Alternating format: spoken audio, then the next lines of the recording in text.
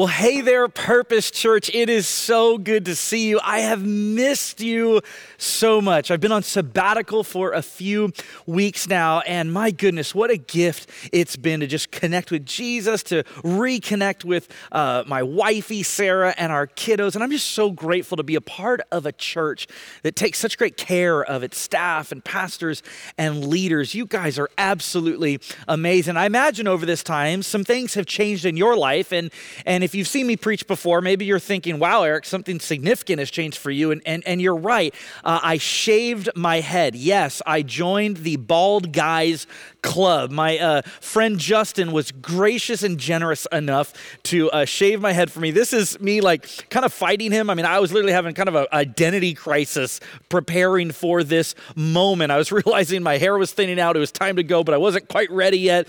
But then thankfully my family joined in on it and helped shave my head. But by the time it was all done, I was beginning to feel a little bit nervous. What would my kids say specifically? And so finally, my kids came out and looked at me. And you know how sometimes somebody important to you can just say the most perfect thing that just fills you with joy? Well, my kids didn't say that. What they said instead was, "Hey, Mount Baldy." And yeah, for about a couple weeks, the kids started calling me Mount Baldy. And then I, wanting to be the dad of the year, I said, you know, guys, there's this little Bible story in 2 Kings chapter 2 where some kids made fun of Elisha, the prophet, for being bald. And I'm not going to tell you what happened, but basically a bunch of bears showed up and it just wasn't that pretty. But I am so glad that you are here today, that you are joining us. You know, I've just been so amazed to watch how so many people have responded to this series that we've been in, We Are Purpose, where we're talking about our vision, our mission, and our values. In fact, I was just talking with a couple last week who's brand new to our church. They've been coming since Easter. Their names are Lyle and Lisa. And Lyle was sharing with me that for like 30 years now, he's been disconnected from the church. And he'll read his Bible and he would just tell me, he said, I just feel like something was missing. And then he came to Purpose Church. He got plugged into a life group. He started to make some friends and study God's word together. And he said the Bible is coming to life for him like never before. And my hope and desire is that throughout this series, you've experienced, as you've started to apply some of these values to your life, you've seen God begin to change you and to work in you. And today we're talking about our value, generous people transform the world. Generous people transform the world. And we're going to be talking about this simple idea that if you and I will be generous, not only will the world be transformed, but our lives will be transformed. That our lives will be better and richer and more meaningful if we will choose to be generous. But in order to talk about generosity, we have to talk about money. Now, I know when I even say the M word that there's some of you who are thinking a few different things. In fact, there's at least 4 different groups that are thinking different things as soon as a pastor says the word money. Group number one is thinking this: this church just wants my money. And if you're thinking that right now, I want to set you at ease and I want to pause for a minute and just tell you this: we don't want your money. In fact, we actually want to give you something, that we want to help you see finances, that we want to help you see your resources in a way that gives you freedom, in a way that's life-giving to you. There's a second group here today, maybe as you're watching this, as you're listening to this, and a pastor is talking about money, group 2 says, Jesus never talked about tithing, so why are we? And I want to encourage you that as we look at a number of different passages, we're going to see that the Bible does talk about generosity, does talk about tithing in some rather surprising and incredible ways. Maybe you're a part of group 3. Group 3 would say, I've tasted and seen that generosity is the better way. That as we're talking about generosity and money, you know what it's like to release the grip, the control of your money that really wasn't giving you what you wanted it to, and instead trust your finances in God's hand. Handle your money God's way, and you have tasted and seen the joy that comes from living generously. Or maybe you're a part of group 4. Group 4 is saying, I want to trust God with my finances, but I just don't know how. And I hope by the end of our time together, you have some more tools and resources and maybe a few next steps to take to do just that. Now, we have to begin by analyzing the question that our culture is asking us. This is the cultural question when it comes to money. The question that is asked in our culture that you and I are born into, kind of baked into, the question is this: how should I spend my money? That's the question around culture. In fact, companies are making billions of dollars. They're spending millions of dollars trying to help you buy their products. They want you to answer that question in their direction. But Christians, people of faith, people who follow Jesus, who are looking into the scriptures and trying to figure out if there's a better way, they ask a question a little bit deeper. And the deeper question is this: whose money is this?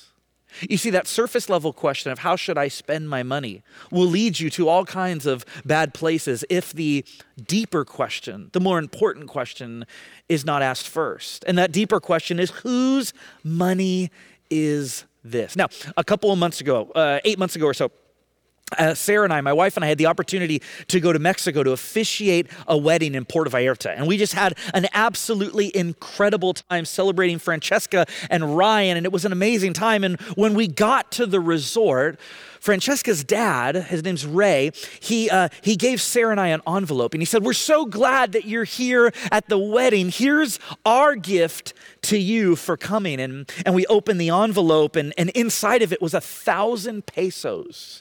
And then there was a short little note. And the note said something like this: "We're so glad that you're here celebrating this wedding. We're honored that you came out. What we're going to ask you to do is take this 1,000 pesos and bless the staff here at the resort. Give it out to anyone that you want here at the resort. The only thing that we ask is that you would be generous with this 1,000 pesos." And I got to tell you, I felt like a holy Oprah. I mean, I was going around, I was saying, you get 100 pesos, you get 200, you get 300. I mean, it was so fun that whole week to be sharing, to be generous with Ray's money. Now here's why it was fun. It was fun because this money belonged to Ray. In other words, it was Dad's money. And Ray, the father, had made it crystal clear how he wanted us to spend his money. So the only thing we had to do was to hear from him, how do you want us to spend your money? And then go and do it. I wonder if today, for each one of us, might be a moment like I had in Mexico, where you might hear from God's word how your heavenly Father wants you to spend his money. And maybe that would change everything for you. And maybe it would actually transform the world. You see, money is actually a big deal to God. Money is a big deal to God. There's over 2,000 Bible verses that address money and possessions. 16 of the 38 parables that Jesus told have to do with money. In 1 John chapter 3, verse 17, it says, "If anyone has material possessions and sees a brother or sister in need, but has no pity on them, how can the love of God be in that person?" There's this giant question within this verse that says, if you have resources and you're not being generous with others, is God even a part of your life? Look at what Jesus warns us of in Luke chapter 12, verse 15. Jesus said, "Watch out. Be on your guard against all kinds of greed. Life does not consist in an abundance of possessions." The lie in our culture is the lie of more. If you have more of this, you'll be happy. If you have more of that, you'll feel satisfied. If you have more of that, you'll feel content. You'll feel at peace with your body or with your life. Jesus says, do not fall into that trap. It kind of reminds me of the 90s rapper, the notorious B.I.G. Biggie Smalls himself wrote a song called Mo Money, Mo Problems. Literally, the lyrics go like this to the chorus. I don't know what they want from me. It's like the more money we come across, the more problems we see, right? It's over and over again. The more money we come across, the more problems we see. And yet, for the Christian, for the person of faith, and maybe this is a reason to consider following Jesus, is there's a secret when it comes to our money, and it's this. More money plus more generosity equals more life. More money doesn't have to equal more problems. More money coupled with more generosity actually breeds and gives more life. And so what does it look like for generous people to transform the world? Well, before we get into that, let's watch some of our people of purpose and see if they know this value as well as you do. Let's watch this together. We're quizzing people on the core values here at Purpose Church. So could you finish this sentence? Generous people are very generous. Generous people give to generous people. Generous people change lives. So close. Generous people transform the world. Generous people Transform the world. finish this sentence. Generous people transform the world. Yes! Curtis, come here. Curtis. Generous people Generous people change the world. so close. Transform. Transform, change, close. I love it. I love it. Well, hey, as we talk about generous people transforming the world, I can't think of any better passage to start with than 1 Timothy chapter 6. Paul is writing, he's closing up this letter to Timothy, who's a young church pastor leader in Ephesus. And this is what he says to Timothy. Command those who are rich in this present world not to be arrogant, nor to put their hope in wealth, which is so uncertain, but to put their hope in God, who richly provides us with everything for our enjoyment. Command them to do good, to be rich in good deeds, and to be generous and willing to share. In this way, they will lay up treasure for themselves as a firm foundation for the coming age, so that they may take hold of the life that is truly life. Now, Paul began this passage, verse 17, saying, command those who are rich. And maybe immediately you're going, ho, that ain't me. I am not rich by any standard, so this message does not apply to me. Well, let's hold it there for a minute. You see, the word rich here in the Greek original language is plusios, and plusios means to have resources that exceed the normal experience. To have resources or wealth that exceeds the normal experience. There's this organization called Giving What You Can, and Giving What You Can has reported that if you make $29,000 a year, you are in the richest 5% of the global population. In fact, they've also reported that if you make $37,000 a year, you are in the richest 3% of the global population. And if you make $58,000 a year, you are in the richest 1% of the global population. What is that? 8 billion people. You are in the richest 1% of the global population. And so dare I say that there may be some of you, maybe many of you watching who, according to these statistics, that you are a part of the rich, whose resources exceed the normal experience. Now, Paul is going to warn us that there is a downside to thinking it's my money. Remember that question, whose money is this? There's a downside to thinking it's my money. The first downside is arrogance. Let's go back to our passage. It says, Command those who are rich in this present world not to be arrogant. The Greek word for arrogant is really two Greek words smashed together. And the first is to think, and the second is is highly exalted thoughts about yourself. You see, to be arrogant is to think highly of yourself. The danger with wealth and being rich sometimes is that we begin to think of ourselves as better than others. There's another downside, and it's anxiety. Look at how Paul continues. He says, nor to put their hope in wealth, which is so uncertain. As the markets change, as inflation rises, as the housing markets are up and down, as jobs come and go, it can be incredibly anxiety-inducing to put our hope in wealth, in things, even though we can physically see them or we can read them on our bank accounts. To put our hope in them is an incredibly dangerous thing, because at the end of the day, things will fail you. You will have experiences that let you down. It reminds me of when my daughter Brinley, she gave me permission to share this. When Brinley was 4 or 5 years old, she decided to surrender her life to Jesus. She said, I want to be a Christian. And she was a part of our Awana program here at Purpose Church. And she decided to say yes to Jesus. And we were celebrating. And so we said, you know what? We're going to go big. We're going to celebrate. We're going to do the drive-thru at Del Taco and get $1 Del Taco milkshakes, which if you haven't had those, they're amazing. So we drive through, and Brinley wants a vanilla. I think she wanted a vanilla $1 milkshake. Well, something happened, miscommunication. Instead of giving her a vanilla one, they gave her a chocolate one. And as we're driving away, Brinley literally said these words. She said, I don't want to be a Christian anymore. I don't want to be a Christian anymore. I thought if I became a Christian, everything would be good in my life always. And we laugh so hard. And you know why? Because I think that too at times. Even though maybe I wouldn't verbalize it or you wouldn't verbalize that, we think that.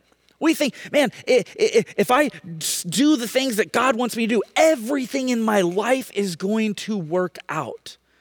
And yet the reality is there's going to be disappointment still.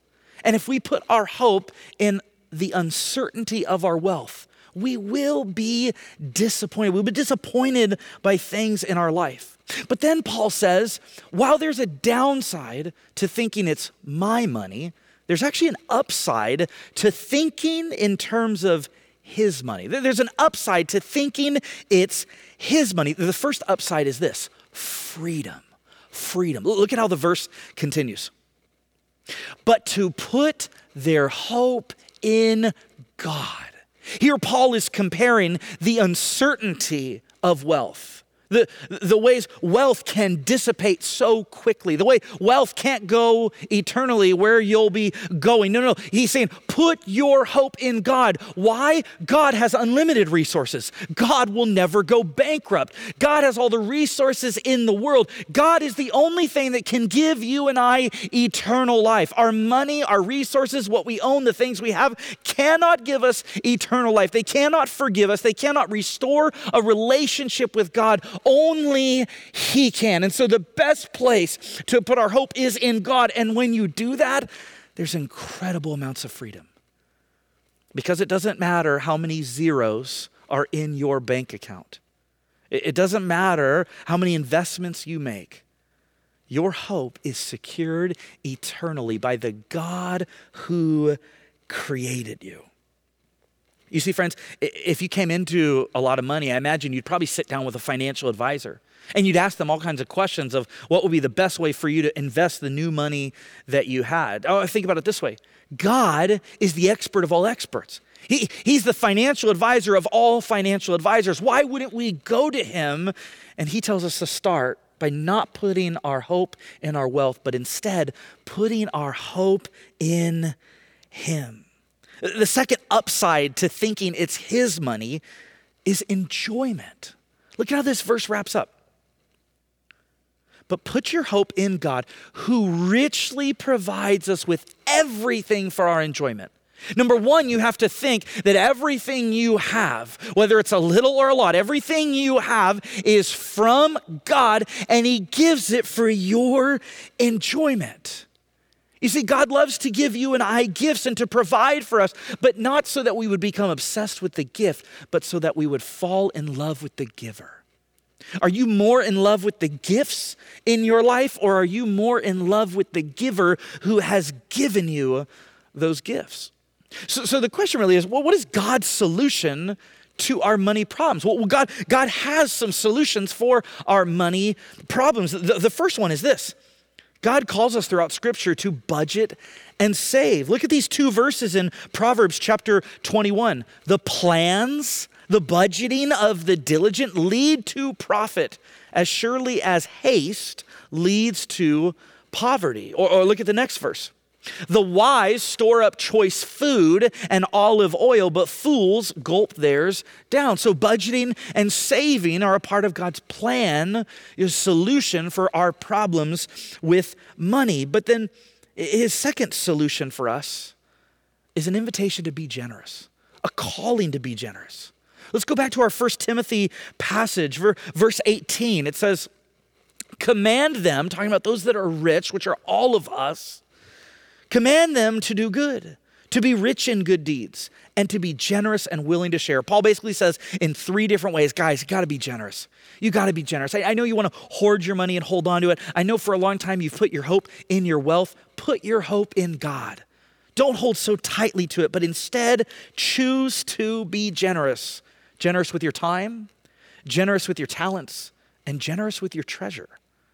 Could I ask you a question? How are you intentionally being generous with your time?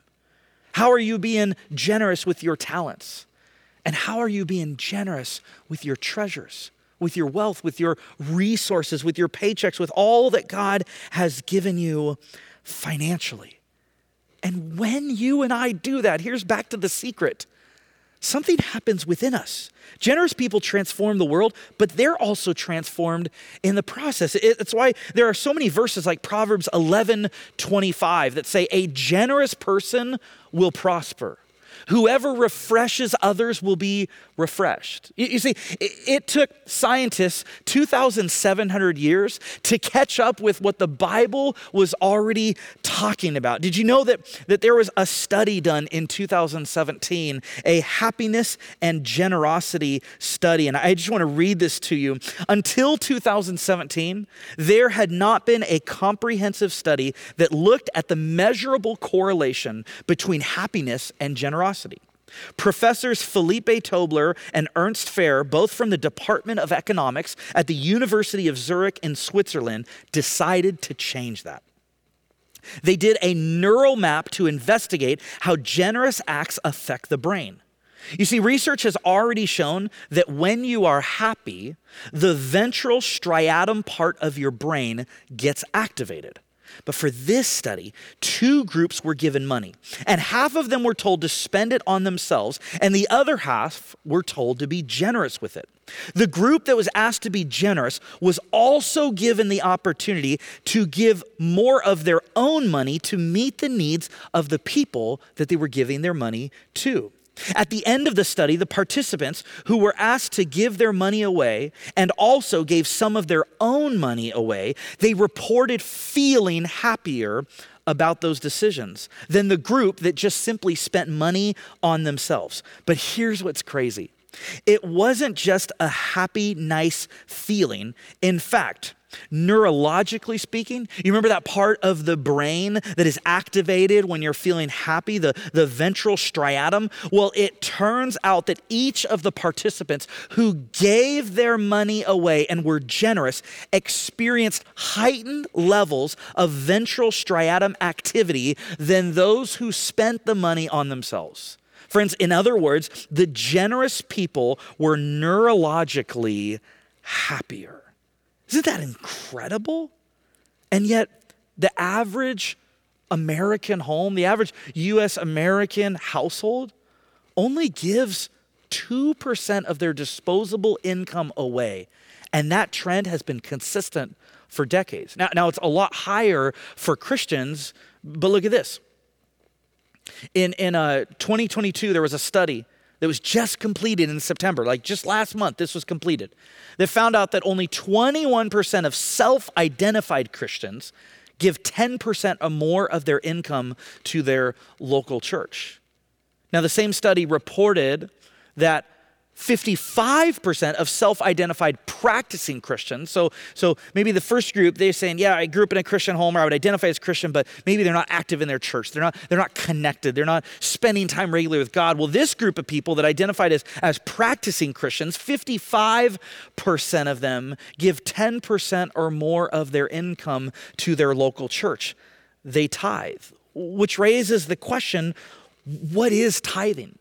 Maybe no one ever talked to you about that. You're new to faith. You're kind of exploring, okay, so what does regular generosity of the church to the local church look like? Well, the tithe comes from a Hebrew word, which literally means tenth. So the word tithe in Hebrew means tenth. And it's an ancient practice that the Israelites participated in and that Christians participated in the New Testament of giving away 10% of their income to their local congregation, or I kind of like to use the word investing 10% into their local congregation, believing that as they do that, and this is our belief, that as we tithe 10%, as we trust 10% of our income to our local church, that God will do amazing things through it. You see, giving to the church is like giving to a holy mutual fund where it gets diversified all over the place, and so many needs in our community and around the world are met as the body of Christ together are generous. But it shows up all over the place. In fact,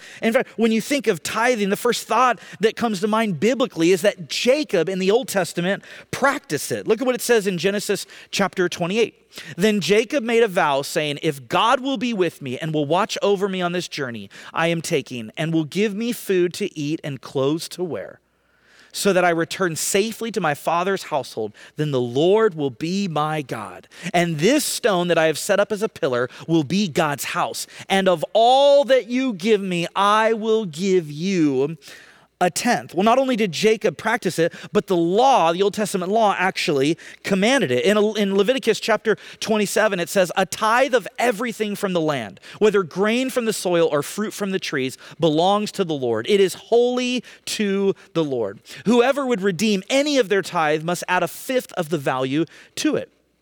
Every tithe of the herd and flock, every 10th animal that passes under the shepherd's rod will be holy to the Lord. Well, not only is it commanded in the law here, but there's actually multiple places that talk about it in the Old Testament. In fact, most scholars agree that there were actually 3 tithes that the Israelites participated in. There was the tithe of the temple, there was the tithe of the festivals, and there was even the tithe that was more of a charitable tithe. In fact, it looks like, as we add up the numbers, that the average Israelite family was expected to tithe 23.3% of their income. Not just 10%, but 23.3%, which is why we're happy to report to you, we are asking everyone to increase their tithe to 23. I'm just kidding. No, we're not. But what we see is a practice of generosity within the people of God. Well, then God doubles down and he requires it. Look at what it says in Malachi chapter 3. It says, ever since the time of your ancestors, you have turned away from my decrees and have not kept them. Return to me and I will return to you, says the Lord Almighty. But you ask, how are we to return? Will a mere mortal rob God? Yet you rob me. But you ask, how are we robbing you?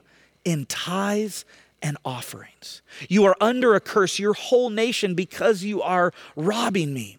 Bring the whole tithe into the storehouse, that there may be food in my house. Test me in this, says the Lord Almighty, and see if I will not throw open the floodgates of heaven and pour out so much blessing that there will not be room enough to store it. And then lastly, Jesus affirmed it. In Luke chapter 11, Jesus says, woe to you, Pharisees, because you give God a tenth of your mint, rue, and all other kinds of garden herbs, but you neglect justice and the love of God. You should have practiced the latter, justice and loving God, without leaving the former undone, tithing. So Jesus doesn't say it's an either or, it's a both. He says, my people will be defined by generosity and tithing and giving with their lives, their time, their talents, and their treasures. And they will also be people of justice and love. But friends, there's a deeper why behind the tithe. What is that why behind the tithe? It's not just God asking us to do something. There's a why behind it. Well, the first is this: everything is a gift from God. In Deuteronomy chapter 8, it says, you may say to yourself, my power and the strength of my hands have produced this wealth for me.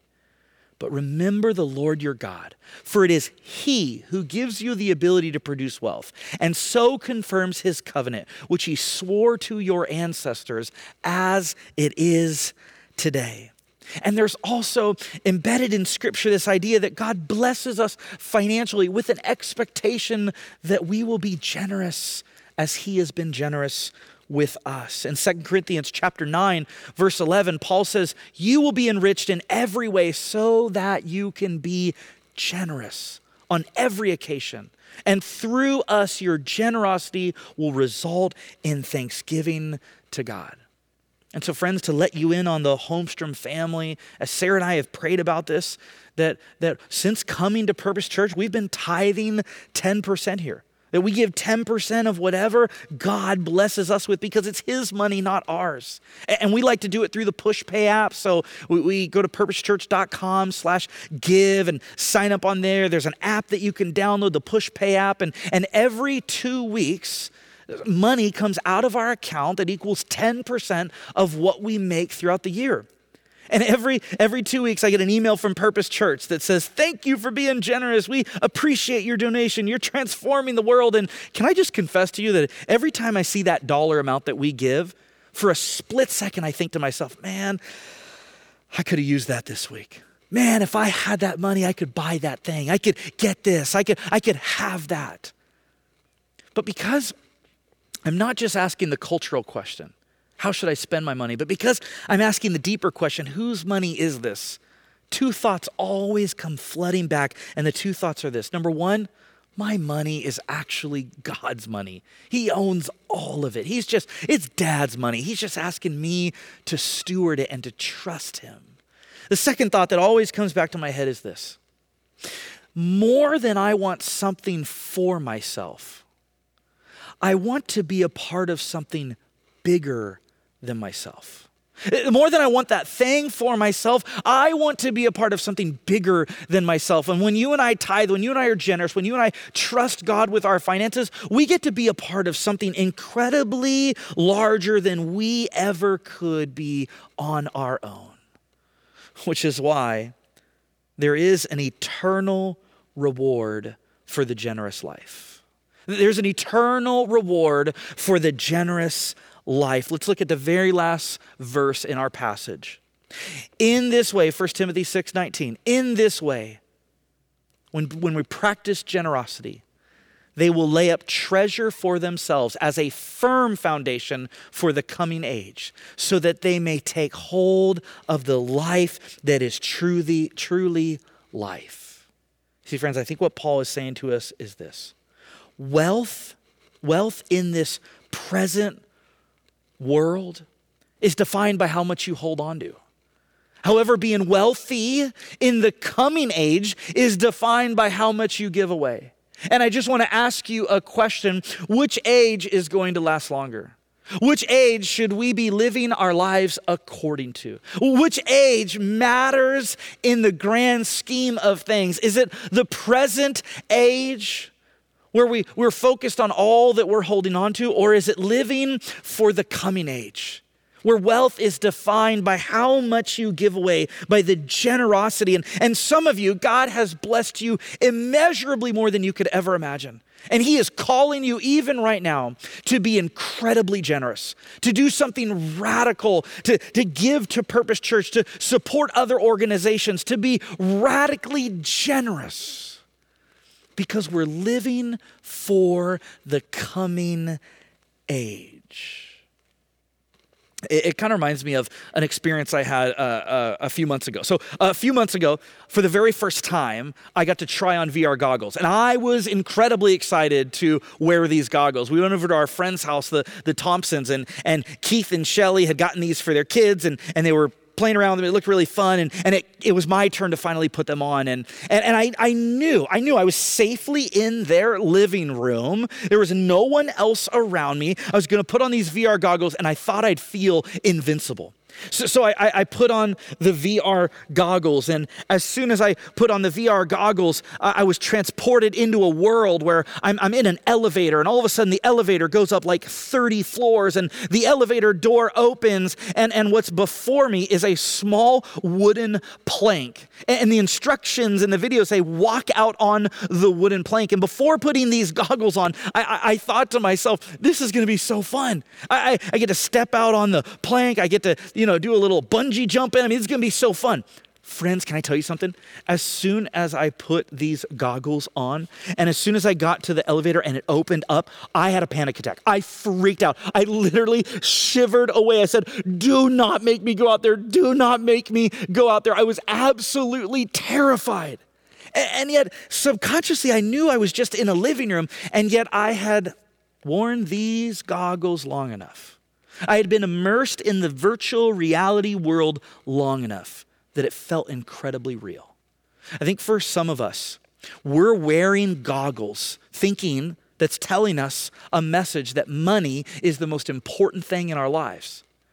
That our worth, our value rises and falls based on how much money we have. And my hope is that today's message was like a goggles off kind of moment. Where you could say, you know what, the world that I have been immersed in that says money is what gives me security, worth, and value is a virtual reality. It's not the reality of God. It's the reality of our world. It's not kingdom reality. And my hope and prayer is that maybe after our time together, you're able to take off those goggles and you can actually see life, your money, resources, generosity through the reality of God. We have some other friends, the Fishers, Justin and Tina, and they were telling me a story about how early on, actually right as they were getting married, they felt God put it on their hearts to tithe 10% of whatever came in literally to the penny. And this was a really scary ask from God for them because when they got married, they both didn't have full-time jobs. In fact, they were running a theater company and they didn't know if a show was going to make profit. They didn't know where all their money was going to come from each month. And so there was a part of them that wanted to hold on to every bit they had out of scarcity and fear, and yet they sensed God calling them to trust him. And all these years later, as they've continued that practice, you know what they've said? You know what they told me? They said, every single month, we have seen God provide for us. We have seen God take care of us. I think about when Brinley, our daughter, when Brinley had open heart surgery. Thankfully, our insurance covered so much of the bill, but we did get a surprise bill from the hospital for $1,900. And I remember at that time, as we saw that bill, we thought to ourselves, how are we going to pay this? Well, we just prayed about that and kept that information to ourselves. And little did we know, some friends on the other side of the country were praying for us. And God specifically told them something really special. A few weeks later, we got an envelope in the mail from these friends of ours. And the envelope had a little letter in it. And it said, we were praying for you. And God specifically told us to send you a check for $1,900. The exact amount that we needed to pay this medical bill. I think about that and I realize every single 2 weeks as we faithfully tithe our 10%, as we trust God with it, it is so clear, it's been so clear in my life, and I imagine in your life if you've been practicing this, that God is faithful. And what's exciting is what God can do with you trusting him. He can build your faith and trust and courage in him like no one else can. I was in Kenya a few years ago, and Mary, who oversees and leads the children's shelter home in Kenya, she said this: people do not give because they have. People give because they feel. Do you feel that God is calling you to trust him? Do you feel God leading you to trust him with your finances and to be generous? Maybe the question that we should close with is this: How and where is God calling you to invest generously the money he's given you?